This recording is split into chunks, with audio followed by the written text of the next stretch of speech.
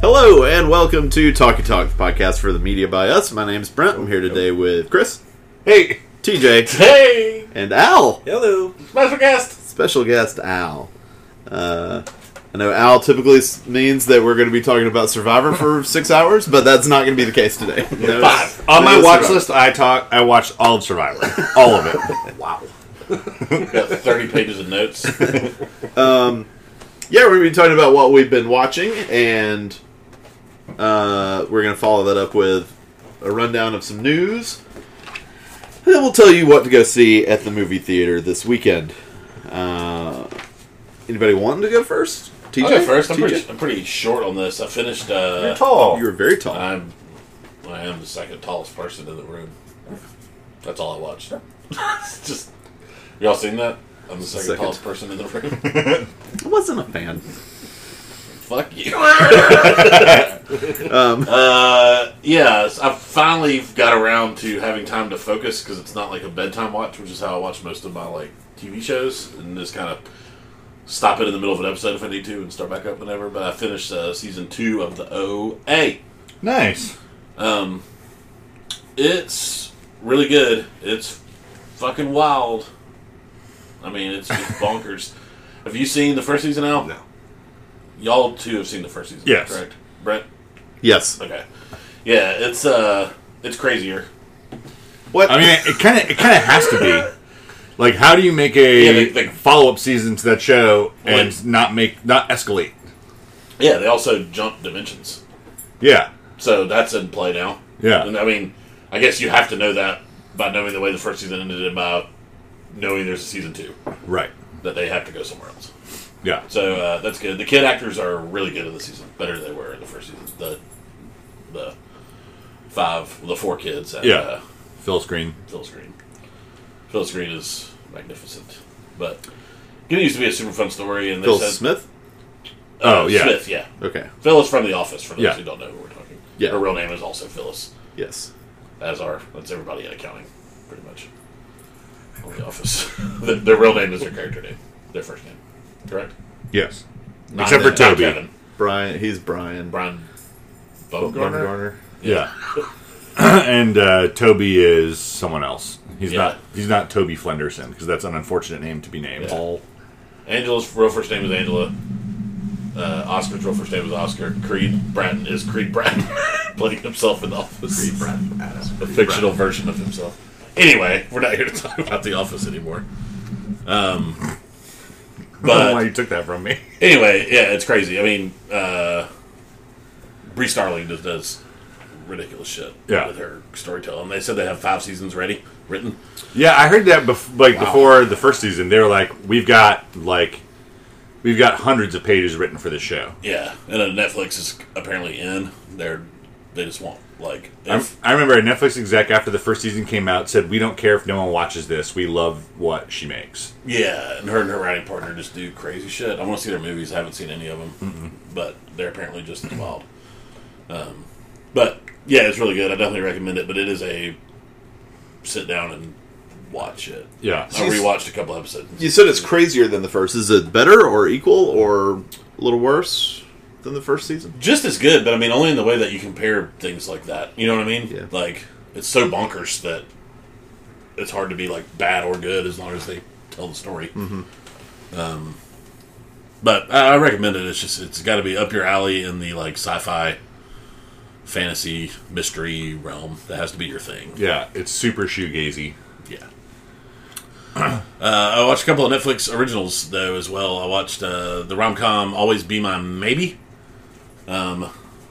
It's the, I guess Asian, not any specific nationality over there, but rom-com the Netflix put out this year. Yeah, Ali Wong. Yeah, and that guy who's Randall in Park. everything. Randall Park. Yes. Yeah. Who also was in The Office. He's fake Jim. My favorite role that he was in that one gum commercial where he goes, "Nobody pays me in gum." That was also him. He was in Correct. Veep, too. Yeah. He had a recurring character in He was Veep. running against her, right? Yeah, and every recurring character in Veep was hitting home runs, Yeah, so he right. was hitting home runs along with everybody else. And is he in Fresh Off the Boat? I don't know. Yeah, he's the lead. He's the lead. Okay. And fresh off the boat, which is apparently fantastic. Yeah. Our old friend Kat, who is her parents are she's first generation Korean American. Yeah. Her parents are from Korea, and they loved it. She said it was fantastic. Awesome.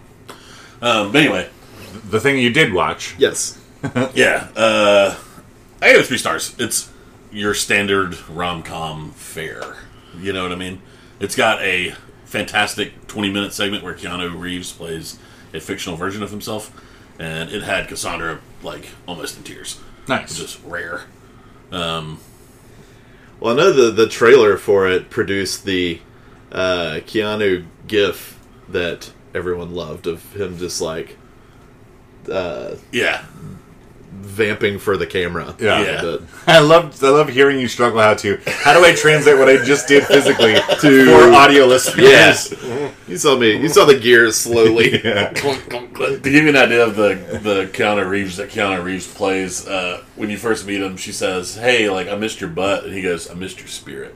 It's like, yes, it's that Keanu Reeves. I feel like it's not that fictionalized. No. Yeah, maybe, but he definitely does some cool shit where he's just like they're playing like truth or dare essentially, and there's one scene where he's just like, "Marcus, I dare you to hit me, strike me." That's what he says. "I dare you to strike me." And he punches him. And he's like, "I dare you to break that vase over your head." He's just like, "This vase, no problem." He just like breaks his vase over his head. But it's a fun watch. It's an hour and a half light watch. She plays a like world famous TV chef. Yeah. And he plays a struggling like indie rock musician in San Francisco. It's also set in San Francisco, so it's like what we talk about with cheating. The scenery's all pretty. Yeah. But it's fun. Plenty of painted ladies in the background. Yes, they live on that street. Yeah. And his dad's a plumber. Yeah. That's all you need to do, apparently, to afford one of those multi-million-dollar I just like casually dropping Learn League answers into the podcast. Yeah, the So podcast is advertised on Learn League, so maybe somebody will listen and get it. So that someone experiences some like crazy Bader Meinhof phenomenon, and they're like, "Why the fuck are they talking about Havel and Velvet Revolutionaries?" Yeah, I guess unless they found us on the Learn League website, then They'll know exactly why. That's my coffee, cat. We've become an animal party, and I love it. yeah, there's 7 living things in this room right now. And one dead thing. It's up to you to solve this riddle, podcast listeners. It's a murder mystery. I was actually hoping you guys would talk about your experience with Gloomhaven, since the 3 of you are here, as a thing you did. Yeah, we can. I don't have anything else to say about Always Be My Baby. They played Always Be My Baby by Mariah Carey over the end credits, so they fucked that up. And does Randall Park shout the word "maybe" when they say "baby" in the song? He does have a voiceover. So his band is a murder. his band is a like indie rock, but he raps. He's Okay. the lead singer. Okay. And he's got one song. They're all pretty bad, but Yeah. he made me laugh once when he was like, "And we're gonna bounce back like a basketball. We're gonna bounce back like a tennis ball." He says a couple more balls, and then he says, "We're gonna bounce back like pretty much any ball except un-American football." I thought that was really, really dumb and funny.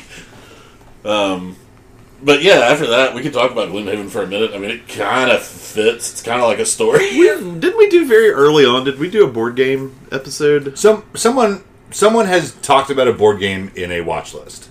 Okay. I feel like we've laid enough ground to talk about a board game. Yeah. So anyway, it's the Brent bought about a year ago now, maybe close to a year ago. Yeah. The number 1 rated board game on BoardGameGeek.com, which is, if you're into games, is a incredible website and a great place to go if you're looking to buy a new game. They have a top 100 that's constantly updated, and Gloomhaven's been at number 1 for a long time. And that list just keeps helping us out. It's always good recommendations. Yeah, this crew has probably like all the top 10, except for like the I don't think any of us own the train game. Ticket to Ride. Yeah. No, I want to get it. It seems like a lot of fun. I've watched the Will Wheaton and crew do a board game YouTube series, and they just like, that's what I used for a while, just to satiate my board game hunger. Have you played Ticket to Ride? No. Oh, I've played it, a friend of Alex has a copy, and we've played it once, and I would describe it as an extremely easy mechanic to figure out, It's you learn the game in 5 minutes or less, and it's a very pleasant play. You can just sort of play the game while you talk with people about other things.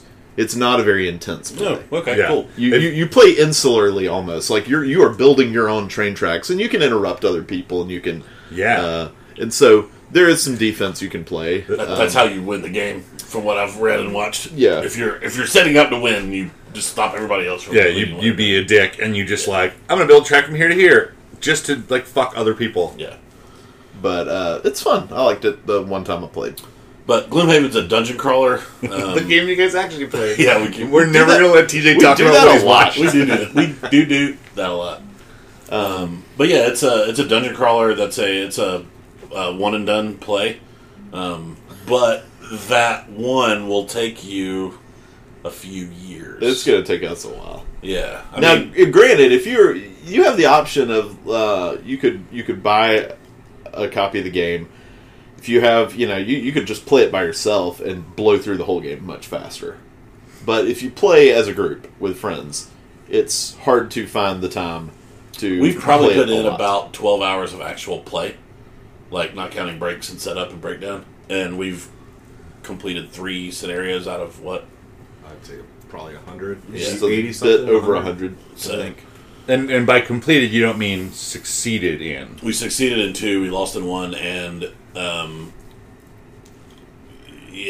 I'll say that 12 hours is a little bit skewed because that first one took us 6 hours because we didn't know what the fuck we were doing. Curve. Yeah. But last night we blew through 2 and probably about 6 hours of actual play. So not that bad. And that was 2 scenarios that we tried to squeeze into one night. I wouldn't say the learning curve is daunting if somebody wants to play it though. The rule book's pretty thin for how massive, how overwhelming the box looks and how much stuff is in it. But once you get it down, you're pretty much you just have to take the time and learn it. Yeah. And that, And then I think important too is keeping up with the play. We try to get something on the schedule once a month where 2 or 3 or 4 of us can get in and play a dungeon just so we don't forget. You know what I mean? Some of the shit we've learned. The scenarios are the dungeons are really well written. They're kind of written I guess D&D style. I don't know. I don't have a lot of experience. Yeah, with D&D style without a DM who is not omnipotent. Omniscient. Yes, Yeah. omniscient. Well, I guess they would be omnipotent, a DM, because they can, defy dice rolls. But that's beside the point. Right. But I was just telling you, TJ, you're smart. You use the right word. Brent DMs for us in Gloomhaven, but he's an active player who doesn't, with a little ignoring of what he could look at, can be surprised by what's coming. Yeah, I mean, there's no NPC control. Correct. And there's no random events that are dictated by another person. That's all, scripted. Nobody's out to try to get you except for what the monsters can just do. And the monsters follow really simple logic. They move to the closest person, and they attack the closest person. If they have an AoE, they attack the most amount of people. It can get a little complicated, but yeah, there's also a flowchart on Board Game Geek that somebody made that the creator of the game approved for Monster Focus. So, And I will say the 2 scenarios we ran last night were not totally different, but completely different in mechanics to where you're not going to get bored. You're not going to be. We weren't bored. One was not completely unlike the other, but one was more of a puzzle, and the other one was more of a timed battle scenario. So yeah, I was really interested to hear that one of the dungeons you guys went into did have a puzzle mechanic. Yeah. Because I was, with 108 scenarios, there might as well be one if they're all just you go into a room, there's 4 bad guys, fight the bad guys. Then what's the point? Yeah, the fact it made me wonder, what all else might be on the table down the road. Right. How many more interestingly designed. And I read that this one dungeon we did last night was a guest-written dungeon. Oh, cool. The guy had a friend write a dungeon. So, and it's one of the most polarizing I could find on Reddit and Board Game Geek. I was up till 4:30 with Al reading about it, and some people love it, some people hate it, but it's definitely more of a puzzle solver D&D kind of thing than it was a straight the equivalent of a button smasher. Yeah. To me, the most fun aspect of Gloomhaven is forming a party with your friends, and each of you is a single character, and each character has his own goal in life. And once his goal is met, he is going to retire from the world of dungeon crawling. Yeah. And there are probably 15 future character classes which are unlockable that we can't play as right now. And that's really cool. Yeah. And I like that aspect. I like the way this feels like a big story.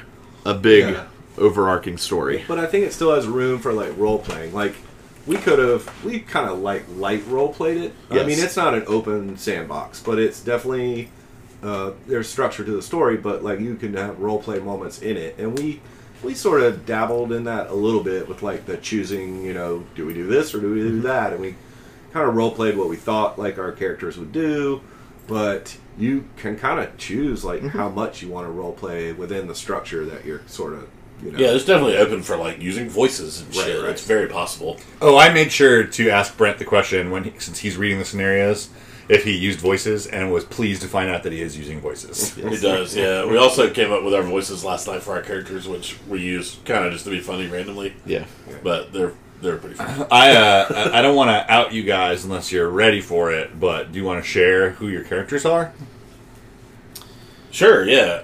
I mean, if you don't want to, you can hold it back. My class is a tinkerer, which is kind of as cleric as you can get with the starting 6 classes. Because it's not like a medieval fantasy. It has medieval fantasy elements, but it's kind of like we're fiction from all over the place. So there's machinery, and there's kind of like the fantasy standard, like everything but guns. So the tinker is I don't know how it's pronounced. It's Qatyr is his species. Hold on, I'm writing that down. Qatyr. That's equator. Definitely equator. I'm from the equator. Oh, wait, you're talking about equators? Yeah. So they're pretty much like little inventors that are really good with machinery, and they're kind of the smartest species in the world of the game. Yeah. I think the last thing on my little bio card says like anybody who refuses the help of a cater is equator. There's no U, so it's weird. I know. It's not Qatar. Yeah, but I Cutter. Yeah. But I planted my flag, so I'm going to be insistent on it now. Fair enough. I play the country of Cutter. It says anybody who refuses the help of a cater is dumb for doing that. I play a Vermling Mind Thief, which is basically a little rat who can 4 foot tall anthropomorphic rat who can.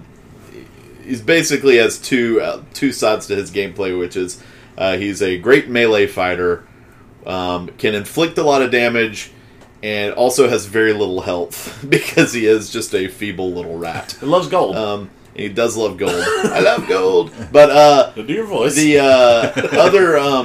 other aspect is that he can he has some psychic abilities to get into opponents' heads as well as his party members. So you're telling me he's one half Vermling, one half Mind Thief? Yes. Cool. My Quater's name, by the way, is Thror High Stepper. All right, good. Lady Thror High Stepper. Yeah, and I'm Skeever Nix or Skeevy Nix. To my friends. To my friends. What about your... I play the Brute. It's it looks like some sort of alien race that it's called an Inox. Yep, that's right. His name is Grog McNeely. When I first picked it, I was like, we probably need a tank or to survive all this stuff. And it's kind of a tank. It's more like a damage dealer. He runs around and basically you don't want to get beat up as him because he's still kind of squishy, but you want to run in and clobber stuff with a baseball bat. Not that he actually uses a baseball bat, but it's in your head fiction, he has a baseball bat. Right. It's he's really good at finishing moves and getting across the map quickly and being rah, and then doing one big smash move. But if he stops there and then everything starts wailing on him, he's not going to last very long. Okay.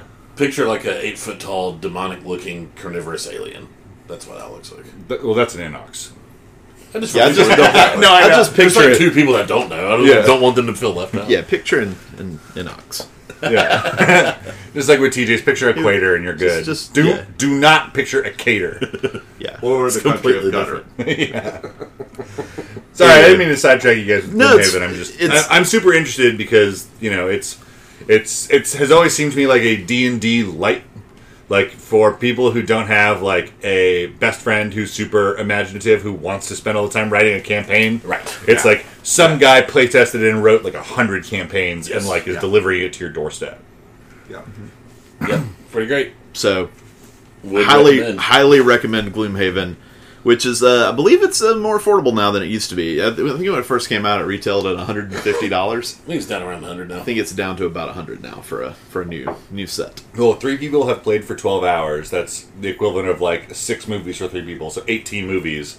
So you're getting close to paying that off instead of, going to the cinema price. Yeah, I mean, in the long run, if you play through all of Gloomhaven, that probably is more bang for your buck than you can get with almost any other board game. Yeah, and if you would get tired of so many other games. If you've got a squad that wants to do it, it's $25 a person. That's fucking nothing for something like this. Yeah. So, highly recommend. Or just find a Brent will buy it. Find yourself a breezy. Find a patron of the arts. Find yourself a breezy of the arts. Yep. Yeah. TJ, what else did you watch? I'm going to say that's it for me. I got a couple of things, but I don't think they're quite worthy, and I think one of y'all watched them, and I'll piggyback with you. Bringing it up anyway. Yeah. Al, do you have anything you'd like to talk about? Yeah, sure. Well, we can talk about TV I've been watching first. I've been kind of doing some rewatches. Mm-hmm. So I've been rewatching Barry, Season 1. Gone back and started over again. Just it's so great. And Chris and Brenner high on it. David, too. Yeah, David is, the most important person to recommend that show to anyone. Still bitter about that. It's been my first time through, I was like, holy crap. And the second time through, I'm like, holy crap, it's just as good as it was, if not better, like Henry Winkler and Stephen Root, they're just, they're just throwing fastballs the whole time. Yeah, the Fuchs character is so fun in the first season, just as like the fixer. Right. Yeah, like the whole thing where he gets kidnapped and is like being held in the garage is hilarious. Yeah, and when they bring in the Cheshin, like the ultimate hitman, right? Who's like in the throes of depression. It's just. Yeah, and it's like really, it's been great as a rewatch because season 2 goes, in almost like a different direction, than how it started out. So it's kind of like it's good to like go back and watch it. I've really enjoyed it. Yeah. The other thing I've been watching is rewatch, but from a long time ago is when I first rewatched it. Is Arrested Development. I've been watching season 1 of that, and. It has also been fantastic. Of course. I would highly recommend going back and watching that again if you haven't taken it off the shelf in a while. What's really good about it, I found out, is just watching and appreciating like how they hit the ground running. You know how most shows it takes like a few episodes to get their legs? They knew what they were doing from the moment. Must have, I don't know if they rehearsed or what, but their timing with each other just out of the gate. Maybe it's just Jason Bateman, like, pinning it all together, and he's so good. It really makes you appreciate how good he is as a comic actor. Mm-hmm. But it doesn't even feel like a pilot. They're just there, and they're just going at like a really good comic timing just from the start. You bring up Bateman. I think Bateman in Arrested Development is one of the all-time great straight men in comedy. Yeah, because he gets to be funny as the straight man, reacting to all the insanity around him in that show. Yeah. He's really good. The dead dove do not eat thing that has become like an internet meme is like that's like a perfect example of him like playing the straight man. Opens up the bag and goes, like I don't know what I expected. Other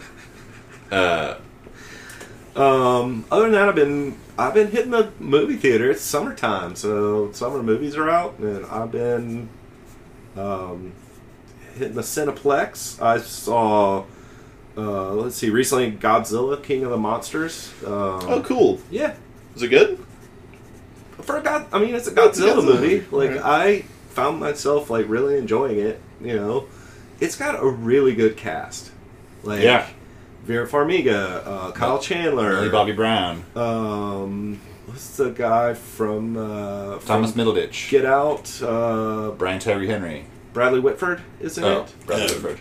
And they're all really good, but really the best part of the movie is when the kaiju are fighting. Yeah. You know? As in any kaiju movie. Right. Yeah. So and hopefully. Yeah. If and not, you fucked up. Even though it has this really good cast, I'm like, I'd rather watch them fight than like you guys do the story. Well, they don't call it Godzilla King of Acting. Right. Sorry.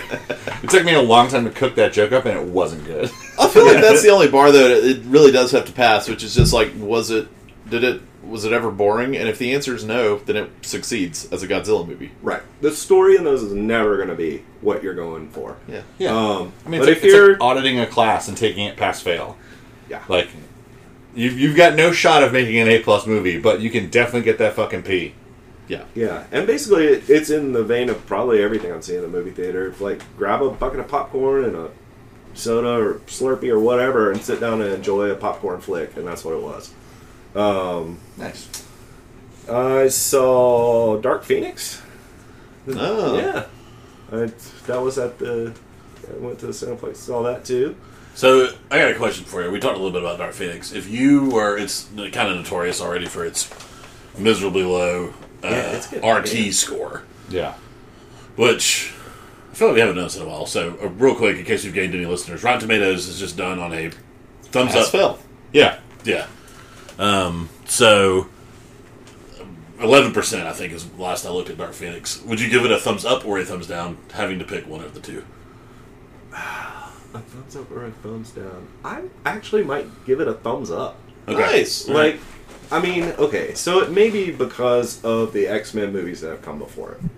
And it slightly feels like, not necessarily the death rattle of this iteration of X-Men, but I don't know how else to couch it. Right. It feels sort of like, okay, this is their last hurrah, you know? And it definitely is. And Wolverine, we know, is not in it, you know? Yeah. So there's that missing.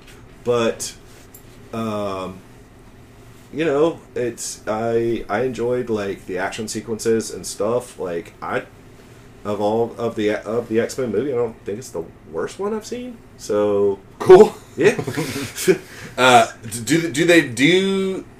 So I felt like, even though I don't hate Apocalypse the way I think a lot of people do, I did still think that Apocalypse recycled a lot of stuff that they felt they had success in the previous film. Uh-huh. Do they retread some of the same like effects and stunts and stuff from previous movies? Like, do they have a Quicksilver slow-mo classic rock scene where they slow everything down and Quicksilver's running around the room? They have Quicksilver scenes, but they not to that full effect. Okay, cool. Yeah.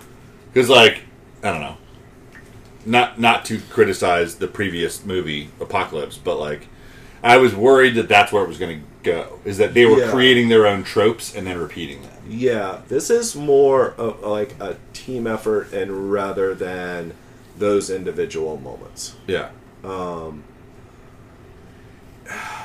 You know, do I feel it was like necessary?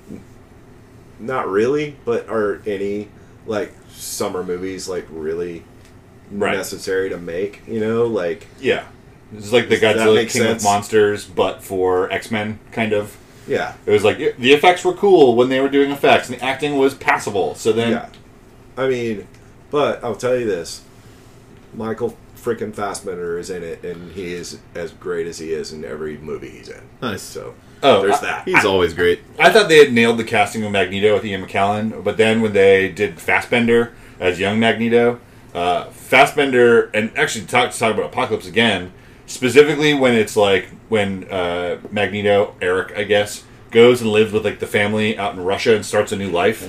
That like small vignette of him trying to like not be Magneto anymore is fucking brilliant. Yeah, like I would watch because I know that there was rumors they were going to do an X-Men Origins Magneto. Yeah, I would totally watch it if it was Fassbender. Yeah, and I'll say this: like, this is where I'm coming from. Like, I have in the past I periodically would pick up X-Men comics, but I'm definitely not someone who knows like the canon like verbatim, and so maybe this story that they did was like not necessarily just the Phoenix, part of it, Saga, but the story that they tacked onto that to give it like something to do. Right. I don't know like if they did that exactly how they were supposed to from the comics, so I didn't go into it with that, like baggage. Or like going into it like having to judge any of that thing. Was the story they added to it great? Probably not, but hey. Yeah. Let's see. The last thing I saw was Toy Story 4. Saw it yesterday in theater. Yeah, it was fun. Awesome. Yeah. So I think the hurdle for Toy Story 4 is that the only minor hurdle that it had, and I'm not saying because I haven't seen the movie, so I don't know if this isn't a criticism of the movie in any way, but like Tim Allen's Twitter feed. Oh, no, but wait, what happened? No, he's just like he has Twitter. Yeah. It's just, what if his tweets are just like it's like trying to spell that out over and over and over again. We've created a solid blue block on our recording. But no, like the movie, I feel like everybody felt like Toy Story 3 wrapped up the trilogy really well. And so I feel like when Toy Story 4 was announced, a lot of people were like, great, cool, we trust you, but also, is this necessary? Is this movie necessary?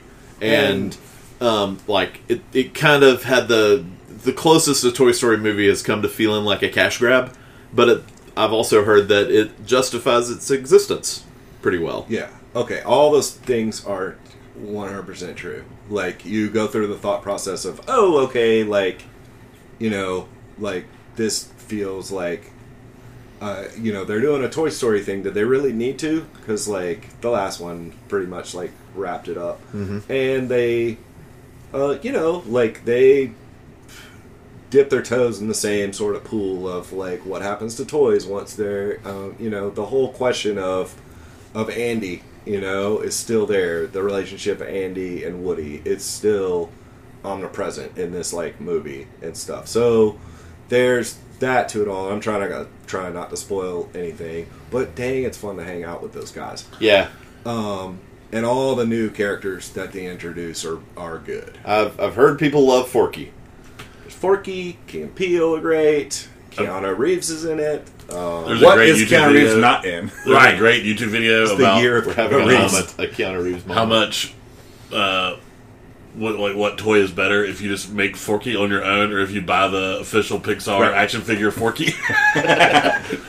Well, it comes with Tony Hale's voice. I'm all in. Oh, I'm gonna push back a little bit on the cash grab thing because I don't think Pixar needs to do that. I just looked them up on Box Office Mojo, and everything they put out makes $280 million. I mean, it's not like Inside Out made just as much as Toy Story 3 did, so it's not like they're, you know what I mean? Like it doesn't feel like making a sequel for them is like cash grab because they just need to release a movie, right? And they get the same amount of fucking money. You know what I mean? Does that make sense? I guess it's just my instinct when like when a series feels I will say complete. This. Right. I'll say this. But I'm saying there's something else there because they make movies that are not sequels that make just as much money regularly. You know what I mean? Yeah, I guess. I'll say this, and I don't want to like spoil anyone's thing. I think I recommend going seeing this movie. It is like it hits the like Toy Story like has sort of a floor, and it is at the floor at least, if not a little bit above it, just as a Toy Story movie. I kind of thought to myself, okay, if I could picture like the pitch. It wasn't someone maybe coming and saying, oh, I've got this idea for how Toy Story is incomplete, and we need to do this. It maybe felt like, does anyone have an idea for how we can do something in the Toy Story universe? Yeah. That's how it came about. Maybe. I don't know. I'm just... And I think that's what I'm more suggesting. Yeah, and it's more like maybe we've still got this. We haven't done anything with Toy Story in 10 years, and it's our biggest hit. Not our biggest, like, necessarily money hit, but our biggest. I think it's their most beloved property. Right. Yeah. But damn, I was laughing out loud at parts of it, and it is magnificent to watch, and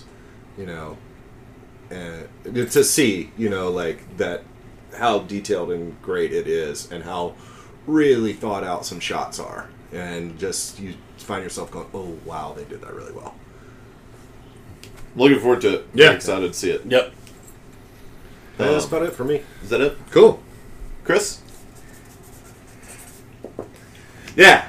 What you been watching? Sorry. I wrote my name down just like excitedly before you went to Al, and then when you didn't say my name, I just went and like crossed it off. Sorry, kind of opening up the kimono a little bit. So Yikes. we are full in on the Defenders properties on Netflix, and so Kelly and I watched the swan song of the Netflix Marvel TV shows and watched Jessica Jones season 3. I heard it was good. It is good, and it's exciting that it was good. So many of their shows, like season 1 was great, season 2 was okay to bad, except for Iron Fist, which was bad all the way through. But Jessica Jones was the one where it maintained, I think, the ability to tell a good story. I think that it's cheating because it's got Kristen Ritter, who I just think is like She's incredible. Great. Yeah. Both as like she's a good actor playing a ham, and it works really well because Jessica Jones is a private eye in modern day New York with like superpowers, and she gets to deliver some like eye rolly lines, but they're supposed to be eye rolly lines. I think at one point someone says, like, do you have any, like, what do you need? And she says, I think the only thing that I need right now is bourbon and more bourbon. Like, that kind of shit. Sure. She's a comic book character. Right. Through and through. But third season's really good. It focuses more on her, like, best friend, Trish, who in season 2 tried to get powers because she's the stepsister of Jessica Jones. And so it's more about her kind of realizing that like the procedure worked, and kind of going through a like coming up to the crossroads of, I'm a person with powers. Do I do good for the universe, or do I like how do I use them? And it's really interesting. The first half of the season kind of drags a little bit, and then they introduce the big bad about like episode 4.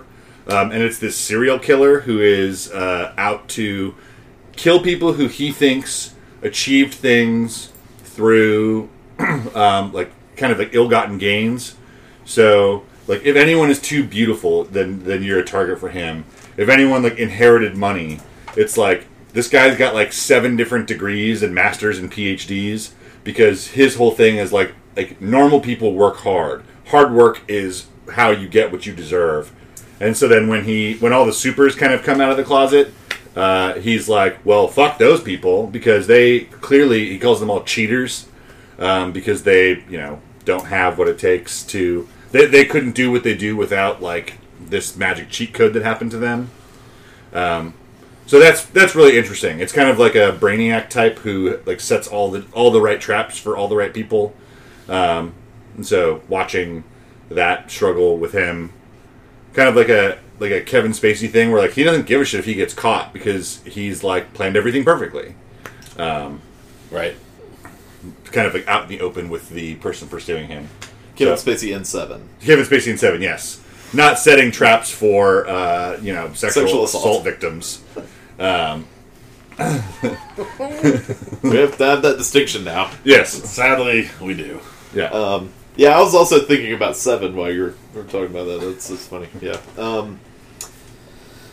But yeah, so it's really good. And the best episodes are the 2 that focus on Trish Walker, who's, fans of the comic series or of the Marvel Universe might have heard of the superhero Hellcat, They don't do a full Hellcat story, but Trish Walker is Hellcat, her alias. They kind of do some of that in Arrow from what I watched. Yeah. Arrow too. Like, this is a superhero that we're never going to see get their powers going. Right, and so she, like, it kind of flirts with that on that line, doesn't tell, like, the full Hellcat origin story, doesn't really care about it.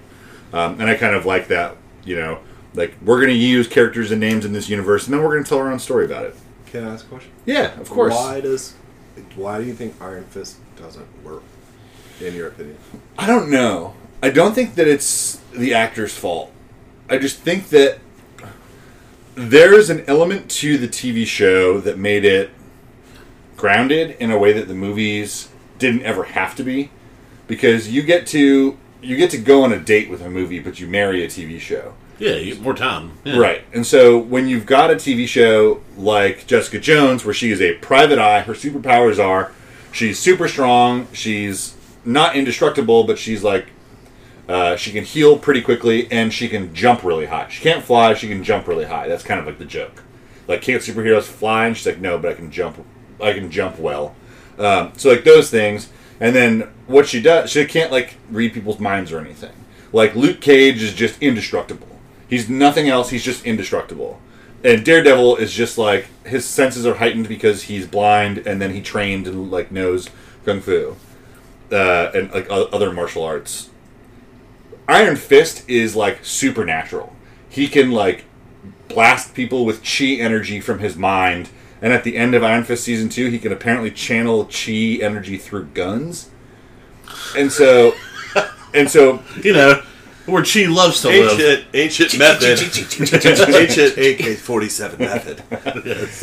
And so, because it's supernatural, his origin story is supernatural. The Iron Fist is supposed to be the person who guards the gates of Kunlun, which is this, like, celestial city. And when he's not there, like, people come and find him to attack him from Kunlun because he's not doing his job, and then people try and kill him because he's the weapon of these people. And so you've got, like, as soon as Iron Fist get introduced, you've got, like, fucking ninjas with special abilities and, like, people resurrecting, like, dead bodies who've been dormant for thousands of years. And it just gets this, like, strange arc that feels so far away from the rest of the universe of Defenders, where it's like, these are basically people plus, but Iron Fist is, like, superhero minus, and it just doesn't sit right. One of these things is not like the others. Yeah. Right. Because, I mean, the original Iron Fist would have been so cool. Not to be that, you know, pushing up my glasses comic book nerd, but, like, I would have loved if it was just like, here's a guy who knows, like, a bunch of kung fu, and it dropped you in the middle of his story, as opposed to trying to tell you the beginning of his story. Yeah. And just kind of his interaction dealing to protect, like, Rand Industries. You know, I don't mind that. When it comes to, like, like you said, the pushing up your glasses, the comic book nerd type thing, I don't mind that kind of reaction when it's like, there was a problem with this, and we have an example of what would have been good. What I tend to take issue with is, this wasn't what I am used to. Right. Therefore, it must be bad. Yeah. That's the wrong way that, like, comic book nerds or any fans of any original properties really screw up. I think, and make things worse for everybody, is when there's like, this isn't how, you know, Luke Skywalker did it in the original novels, you know, that came after Star Wars. So this is wrong, and why you gotta blast me? And so, but no, when there is, we're not actually recording. This is an intervention. You're It took us 40 minutes to get to this point. We finally got here. But Chris was a willing, you know, like, I'm willing for this, you know, new take on an Iron Fist or slightly different take to if it's good, it's irrelevant.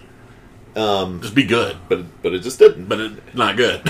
You should have done the thing. Literally, the only thing that matters is it good. Right. That was not. Yeah, I'm constantly presenting for a, like, nerdy outfit of any kind. Just, like, put it on TV, put it in a comic book, put it on a movie. Yes. Like, I know about that stuff. I don't know it super well. I don't know fucking Iron Fist that well. Right. But, like, he's a side character in Marvel properties. So, like, I've seen him around with his stupid green and yellow jumpsuit. But, like, the Bryan Singer X-Men movies came out. we have already, as a society, moved past that. Mm-hmm. So when people like look back and they go, "What was it Wolverine wearing his blue and yellow?" It's like, guys, come on. Yeah. We're never going back to that. More important question: why do you care? Yeah. Stop staking your self-worth on something that you didn't create, but just something that you saw and you went, "I like that."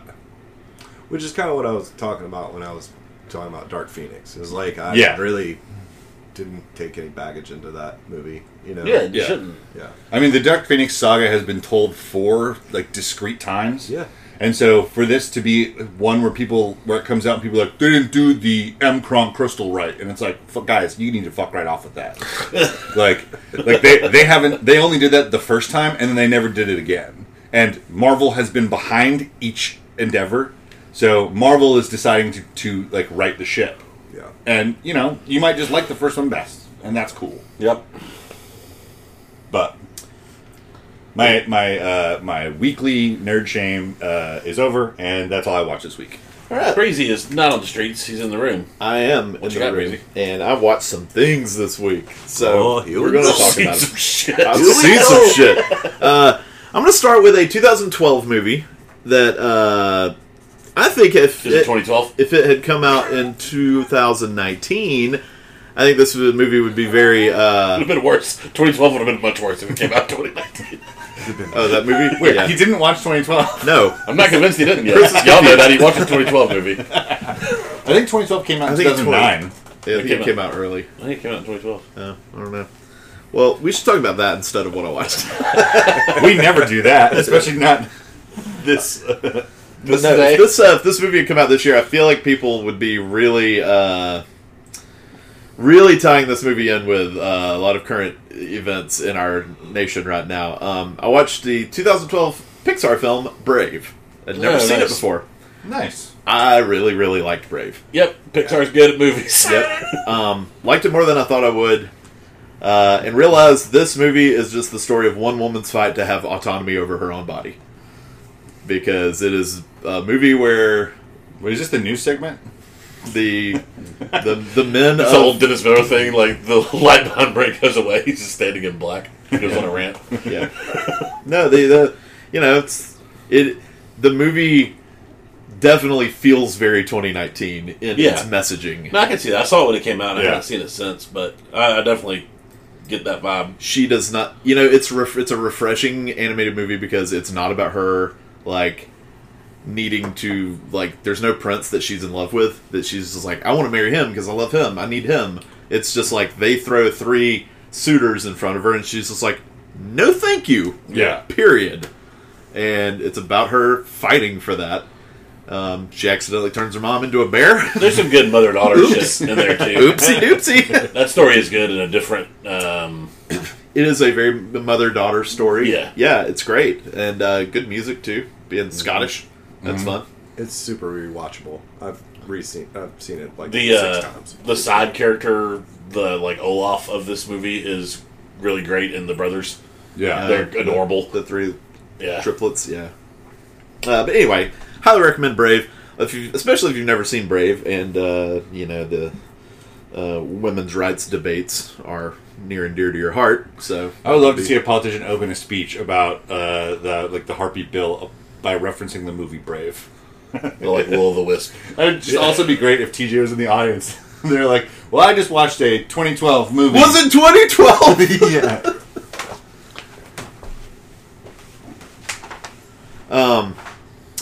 So also this week finished Chernobyl. Oh, cool. Really like Chernobyl. I will start off with the one thing I will say negative, which isn't really negative about Chernobyl, other than just this movie has gotten in the headlines a lot for being the highest rated TV series of all time on IMDb. Yeah. And I think that is tied into the fact that it was just a well-told short story that came around the same time as the final season of Game of Thrones. Absolutely. And that it is just that rating is pure reaction to that. Yeah. Because it's like a 9.7 on IMDb. Which is fucking insane. It is dumb.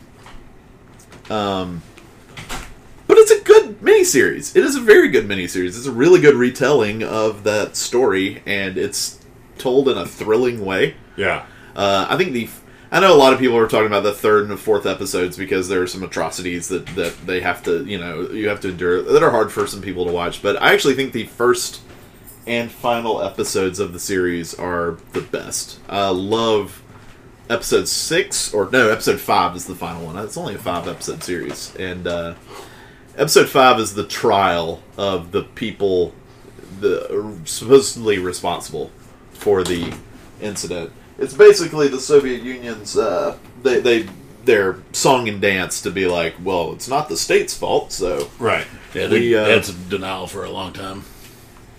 Yeah. Jared Harris, amazing in that series. I've heard that.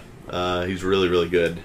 You watched it, right, Chris? Nope, Kelly did. Oh, Kelly did. Okay. Yeah, we've gotten to the point in our relationship, marriage, whatever you want to call it, where we watch shows not together now. More often than not. It's a big step. It's a big step. where that jealousy goes away of like, I can't believe you watched it without me. It's just like, you do you. Like, if you want to watch Chernobyl at work because you want to be real sad at work, then fucking go for it.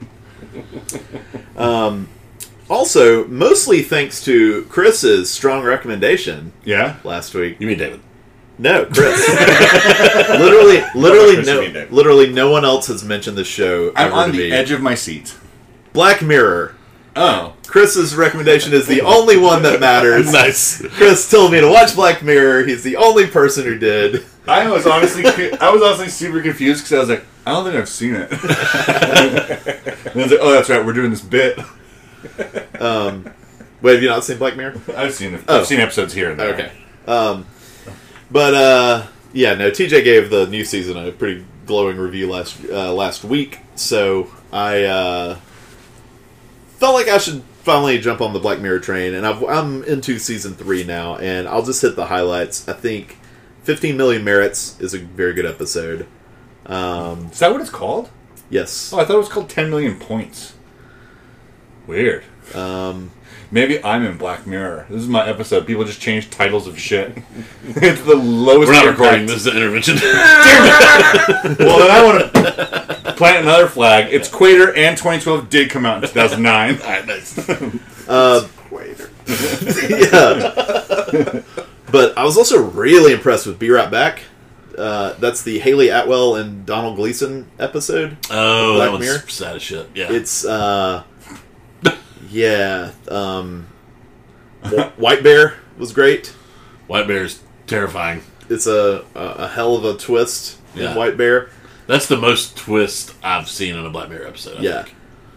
White Christmas. Have you seen White Bear? Not yet. Yeah, White Bear. And I kind of don't want to give away too much. No, It's all about watching them. Right, and Yeah. so I just want to say, like, If you've only got time, these are some you should check out. yes, and they can be watched individually, even though they do.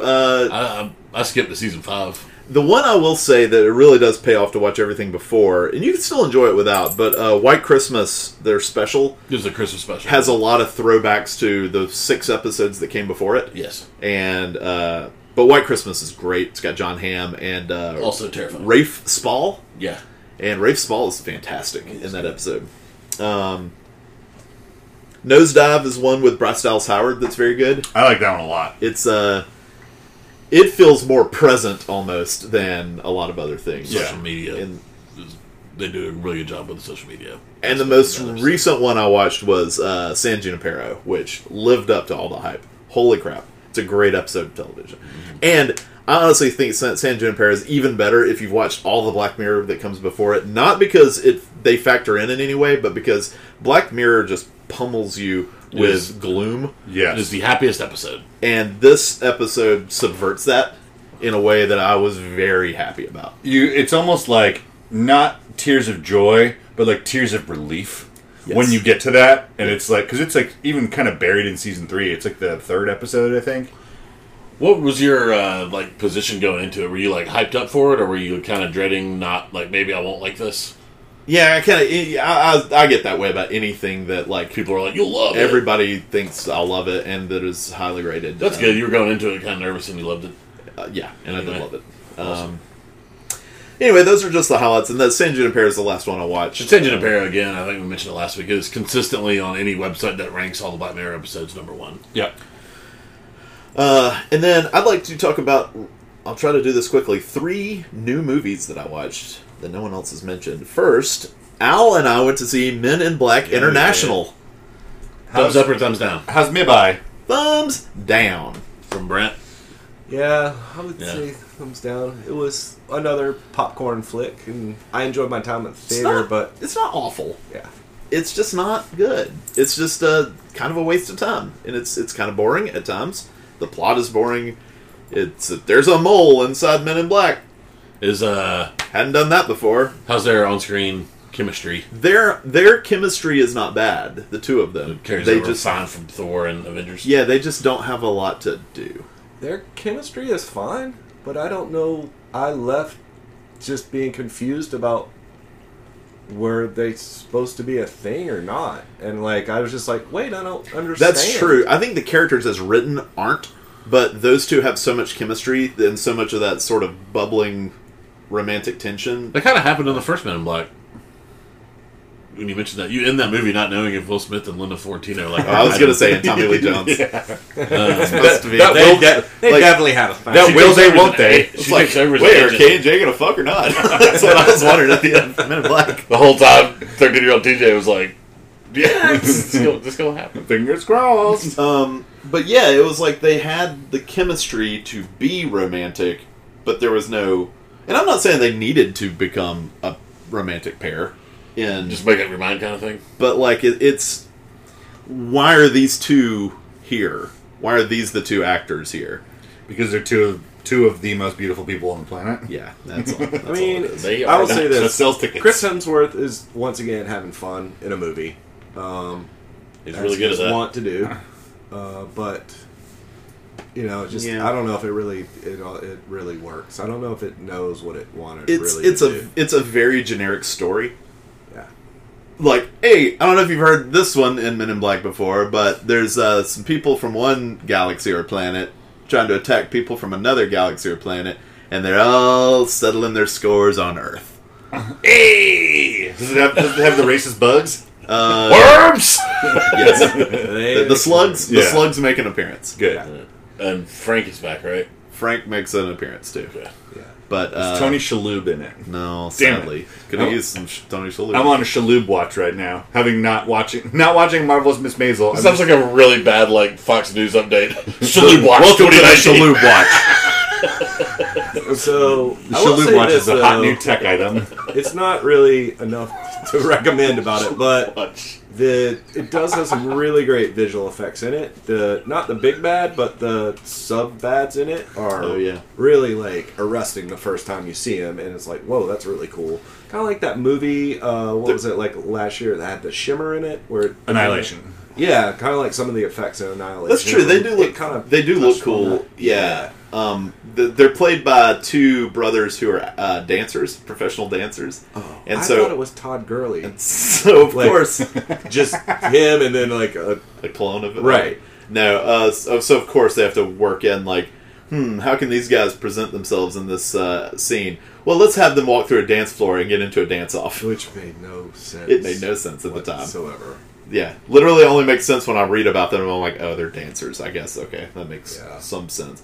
But the plot was really disappointing just because, again, it's weird that I'm the one in this episode getting all political, sort of. But, in this day and age, Men in Black, the guardians of intergalactic immigrants, there are so many, there's so many options there to tell a story that's relevant. Even you could do it in a lighthearted way, but at least, going into that direction would have been something I would have been interested in if you're going to dust off the Men in Black here in 2019. Right. Yeah.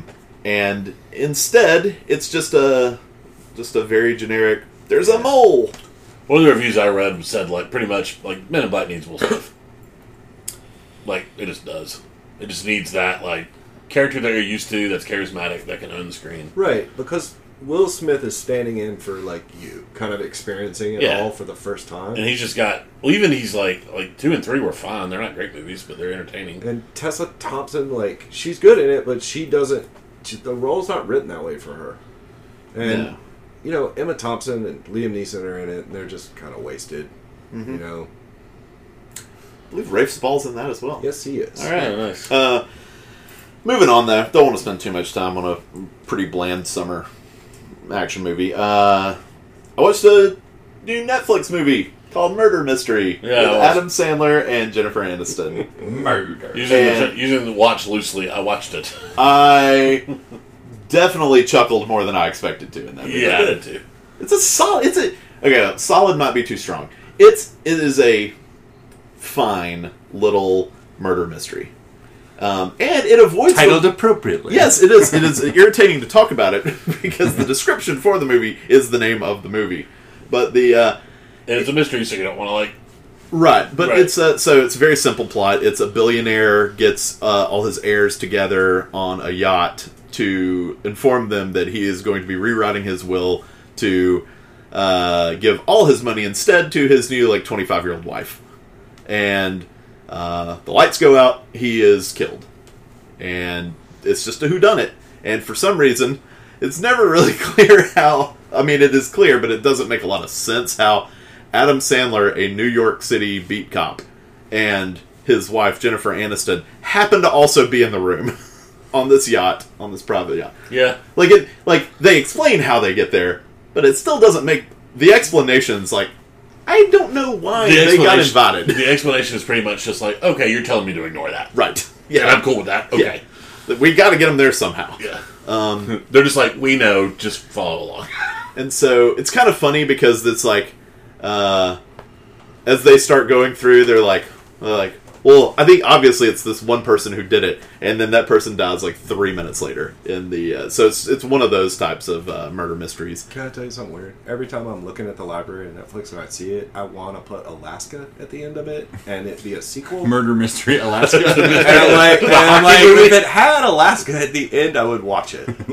Well, apparently 30 million people watched it. Okay. Netflix, in a rare move, came out, and they don't often say how many people watched. The first time they'd done it was with Bird Box, Yeah. which was a 2018 movie. So, yeah, they said 30 million people watched this movie, Murder Mystery. And, I don't know. I thought it was funnier than it probably had any right to be. But...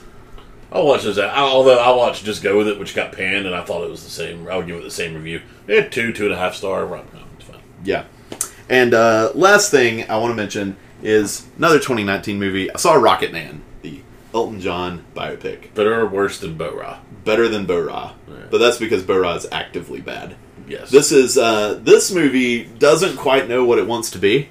You can definitely hear the whispers of some studio people who are just make it Walk the Line. I need another Ray. Where it's just it's got the same old... Not bad movies. If your goal is to get people in the theater. And 4-year-old women who aren't cinematic. Yes.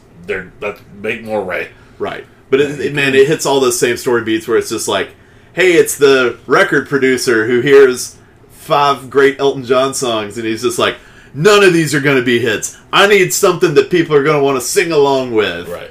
It's you can see the notes attached to the script that are you need to beef up the conflict with this dad.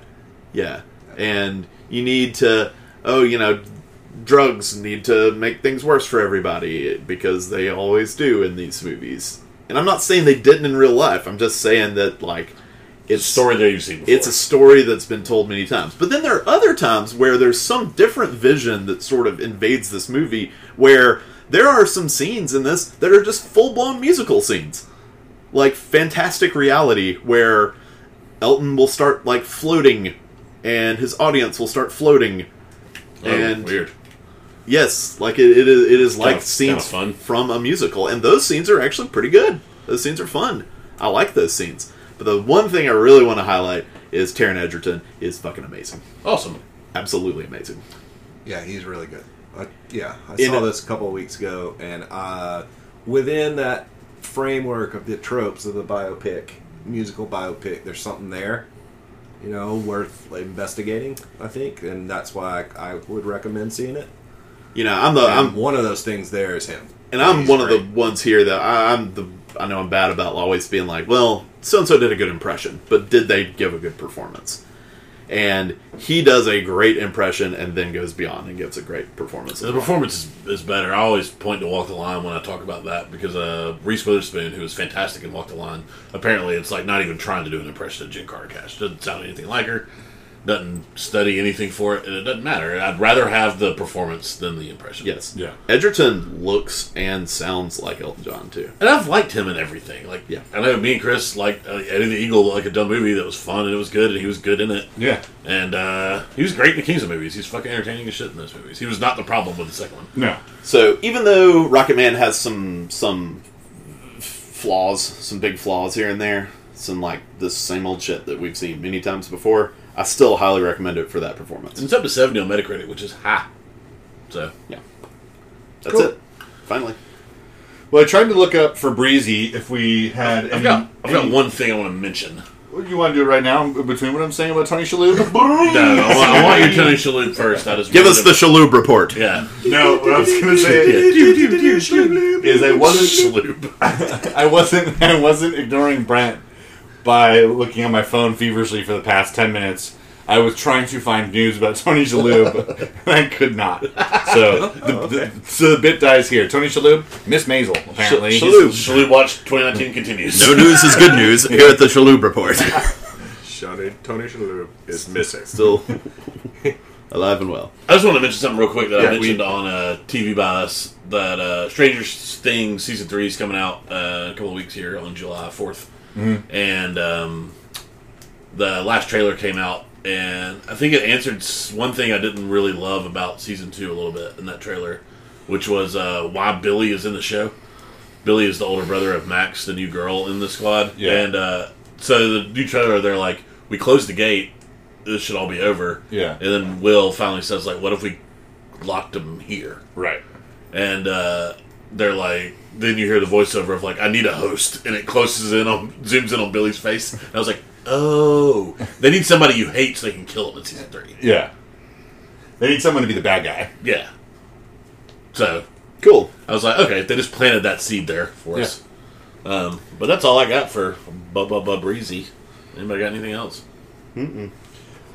What should we watch, TJ? We got a couple of movies to choose from. We skipped Watch List and What to Watch last week, but it was a pretty Toy easy Story. weekend. Because it was Toy Story and Child's Play if you're my girlfriend. Yeah. But you got a couple of movies to pick from. One horror, one that I've been looking forward to for a long time from an Oscar-winning director. But you have Annabelle 3 called Annabelle Comes Home is coming out this weekend. Not a fan of the franchise. I think I watched the first one. Is that Insidious? Is that in the same universe? I don't know. I get them. I mix them up. Ang Lee's Annabelle 3. The other one from an Oscar-nominated director, I should say. Maybe he won. David! Danny, yeah, I know, right? Danny Boyle's 2019 musical fantasy is coming out yesterday. This weekend. Well, what's coming out this weekend? Yeah, my brain just broke. Annabelle's coming out on Wednesday. Right. Annabelle For comes some home. reason. Annabelle comes home on Wednesday. Make sure you're not at home on Wednesday. When does yesterday come out? Friday after that. Wednesday. Okay. Who's on third? We are recording it on Saturday, so that's still confusing, I understand. Yesterday is Friday, but it's Yesterday coming was out on Friday. Friday. Thursday is going to be fun because you can say yesterday comes out tomorrow. Yes, I can't wait. I'm intrigued to see how this movie. Yeah, they sold Goes over. David with Ed Sheeran as the music producer, telling him that, like, no, man, Hey Jude's stupid. It's got to be Hey Dude. It's a dumb idea for a song. Hey Dude is where it's at. Are you sure? 100%. Yeah, Hey Dude. So I'm obviously going to pick Yesterday for me. Go see that. Yeah, me too. I've been sold since the previews. Yeah. Agree. I'm just a little bit behind on my Annabelle movies, so I guess I'll pick Yesterday. And it's going to stay that way, I bet. It's Danny Boyle who does that movie? Yeah. Oh, I didn't know that.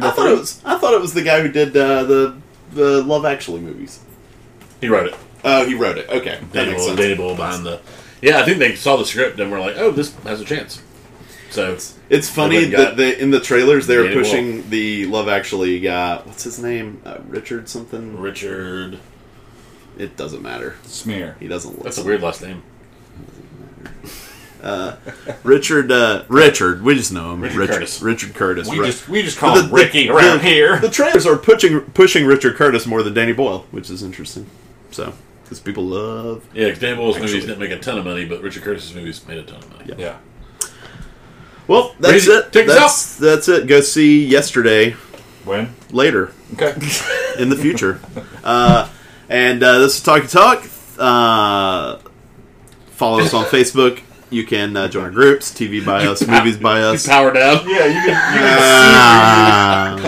can movies by us. Hello, Mike. Email, tweet, do all the things you can to get in touch with us. And subscribe. Give us a rating. Thank you to the Willow Walkers. Thank you to Boo Rifa. Thank you to Chris. Thank you to TJ. And thanks special guest Al. Thanks, Al. Bye. Kicking rocks down old dusty roads.